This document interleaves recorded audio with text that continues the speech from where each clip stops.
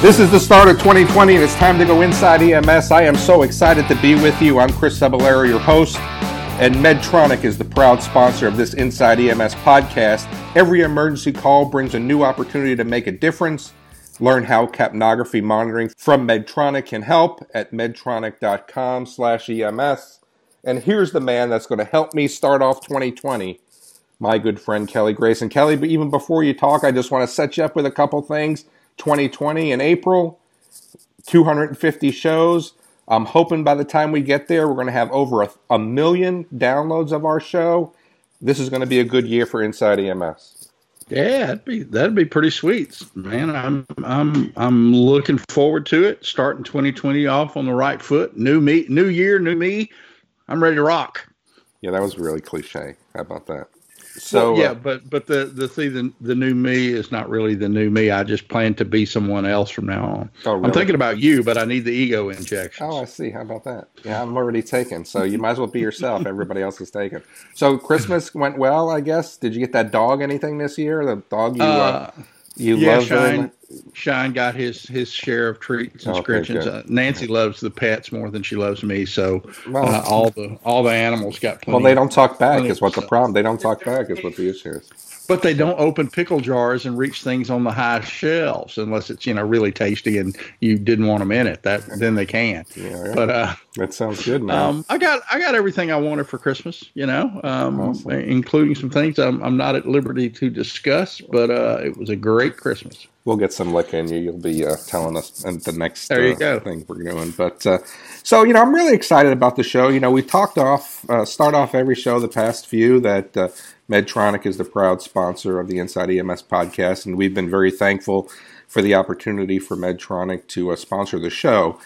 And one of the things that you and I have talked about, Kelly, a lot on Inside EMS is really the tools that we use. And you and I are a very big proponent of capnography in the field, and we think that it's revolutionized, what it's doing for EMS, how it's become standard of care. And we thought that it would be great, since Medtronic is sponsoring, that we bring someone on from Medtronic. And I am so excited to have my friend Holly Stewart. She has over 26 years of experience in healthcare. She started as a respiratory therapist in the Calgary Health Region. That's the way north neighbor up there that we don't need a border wall. She worked in all aspects of critical care, chronic pulmonology, disease management, and emergency medicine. And she wanted to have a more significant role on effect on patient care. And she started her career at Medtronic in 1998, where her and her team assisted thousands of customers in implementing and adopting microstream capnography technology. I am so excited to have her here with us. And we probably met in the early 2000s. And Holly Stewart, thank you for joining us on Inside EMS. Pleasure to be here and be with you both. Holly, so when we talk about capnography, I think that this is, something that, EMS really has kind of taken the lead in. And we had this discussion before we started recording where the tail is really wagging the dog, where EMS has been the big user when it comes to capnography. But before we even get there, Kelly and I remember a time when capnography didn't exist in the EMS field. Maybe you could just give us a little bit of history of where it came from and how it was adopted. So really where it came from in EMS, when it was first introduced was the mid-90s. At that time, it was like handheld devices that were hospital devices that, frankly, had challenges in EMS. So there had to be a technology that was simple and easy to use, didn't require calibrations, could work on all patient populations. And so that's where microstream was actually developed. And then in the early 2000s, the integration of capnography into what we know today as the monitor defibrillators had occurred. So that's where today all of your monitor defibrillator manufacturers actually incorporate the technology into it. So I think the biggest thing is having a technology that's simple and easy to use and readily available is what really started EMS on that capnography path. You know, you bring up a great point, Kelly. When I remember using this wasn't in the monitor. We had a separate unit that we had to carry. Exactly, that we had to carry with us. That we were trying to figure out this capnography thing with another piece of equipment, and look where we've come all these years later.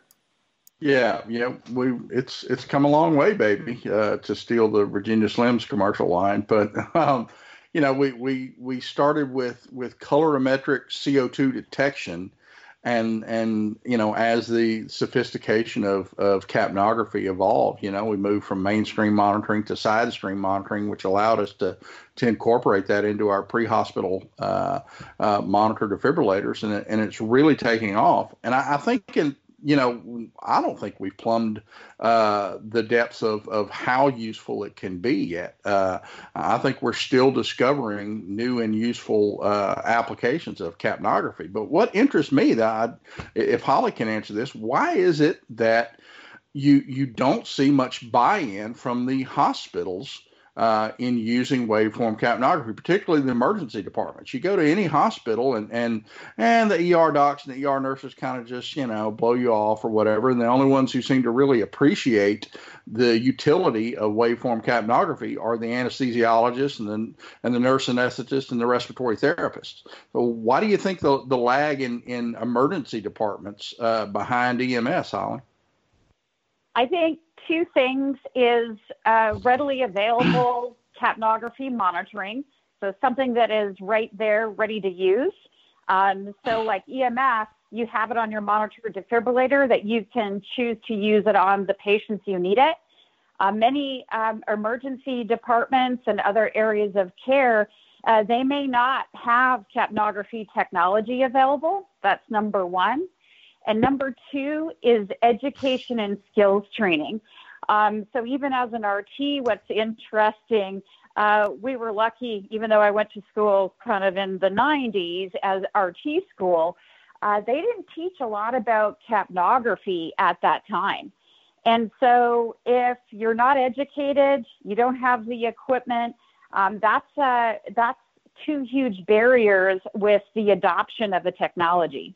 I was considering what the update rotation or the cycle for updating bedside telemetry monitors is, and I would imagine that you don't have a whole lot of advances in bedside telemetry. You got NIBP, pulse oximetry, and EKG, and there's not really much to add to them. So a great many ERs you come into have 10, 15-year-old telemetry monitors at all the ER beds and the curtain beds and whatnot. So it may be that they just simply haven't updated their bedside telemetry yet and bought new monitors with the capnography capability. The only ones I've seen them in the emergency department are the crash cart defibrillators. So the other thing, too, is they don't even know where the technology exists. So they forget to look at, for example, the IV pumps. So we have partnerships with like Beck and Dickinson. So that really look at ways of incorporating capnography with PCA administration or administration of opioids. And so from that side of things, we have many partners or original equipment manufacturers that we provide our technology to. So it could be your bedside monitors, your infusion pumps, it could be ventilators, it could be multiple areas. And so a lot of times I think the hospital teams may not even be aware of the capnography monitoring that is available. So what I usually like to make sure is that when you do a training or education, that we train together and we practice that transition of care from EMS into, for example, the ED or another area of care that you're bringing a patient into. So I usually do a walkthrough and I find all of the sockets, if you will, to make sure that people understand that you have the technology. They just may have never been showed how to use it. So this might be another thing as you transfer your patients into the emergency department. that you can assist with that communication and patient care transfer. That's very interesting stuff. And one of the things I kept thinking as you were talking is from the patient safety standpoint as well. So not only do you think about it from the clinician side of being able to use it or not knowing how to use it, but when we think about what it's really doing from a patient safety side, I mean, can you talk a little bit about that? Absolutely. So if we're thinking about, I guess the easiest place to describe that is airway management. So if you've got an advanced airway, be it endotracheal tube or supraglottic airway, and it's in place and you're transitioning from your stretcher to the hospital bed, most tubes are lost on that transition. And again, this is the importance of continuous monitoring, ensuring that you have an appropriate transfer of care, that maybe the waveform you had on your stretcher is the same waveform that you have on that transfer of care, and ensuring that occurs. Because if we got a lost tube, it doesn't matter where it happened. It's just for that patient's safety. We need to have diligence in making sure we have that, waveform that shows that tube in the appropriate position and being ventilated appropriately. One of the things I would like to see Medtronic do is there needs to be a study. We need to get away from, let me change the question. So we know that capnography is the standard of care, and everybody should be using capnography by now in their EMS system some 25 years after it's been introduced. One of the things that I think we need to eventually get away from is using our stethoscope for tube placement, and we just need to go to capnography to ensure that we're in. I mean, because that's going to be the ultimate end-all, be-all. I don't know that there's any research on there, and it would be great if Medtronic can kind of spearhead some of that. So I think some of the research being done by Dr. Wang and a few folks on the airway management side. I don't know if I'd ever give up my stethoscope completely, even as a capnography user. From a clinician standpoint, I think it's always good to have that. But for tube conformation and continuous placement and how you're ventilating that patient, capnography is utmost importance. I agree. Yeah, I think that's a really great point, and it'd be interesting to see how that comes out. And of course, we can never get rid of our stethoscope, but I don't know that I would use it for tube placement. Certainty in uncertain situations is one of the things that you need to do your job wherever you are. And it's why Medtronic offers capnography and pulse oximetry monitoring solutions that are designed to give you early insights into your patient's breathing. Act faster and intervene sooner. Find out how at medtronic.com/EMS. And, this is like kind of one of our favorite topics. I mean, because Kelly and I really kind of revel in the use of capnography in the field. And it really kind of gives the provider sometimes a little bit of apprehension that they think that there's too much. There's too much that they're looking at. There's too much that they have to decipher. Now they've got to look at the EKG. They've got to look at the waveform. And really, a lot of them are just paying attention to the numbers. One of the things that I think Medtronic really does well is provides education for the provider. And maybe you could talk a little bit about the resources that are available to EMS providers to learn how to use capnography. Absolutely. So one of the key resources that we have is capnoacademy.com. Again, on this, it highlights everything from video training. It has excerpts of different case studies. It has also online courses. In addition, we offer our customers peer-to-peer education. So this is case-based scenario training on your specific monitor defibrillator that is your, manufacturer of choice. So we provide all of that at no charge from our customer standpoint, and we have multiple delivery methods. So we do have also online courses, or many services have their own LMS or learning management system. We're able to work with them to make sure that our content and education material is available free of charge to our customers. I'm going to go back to the stethoscope being obsolete, and I'm going to disagree with Chris a little bit. That's my motto, anyways. Whenever I can disagree with Chris, I think that capnography is by far the best tool to confirm tube placement, but it's not foolproof. It's as close to foolproof as we can get, but things like single lung ventilation and determining depth of placement is pretty subtle, even using capnography, and the stethoscope can still play a useful role in that regard. But on the topic of Capno Academy, we've got I use Capno Academy articles as a foundation for a number of my refresher online content and stuff. I've been privileged to write for Capno Academy and some of EMS1's other partners as well on capnography uses and implementation.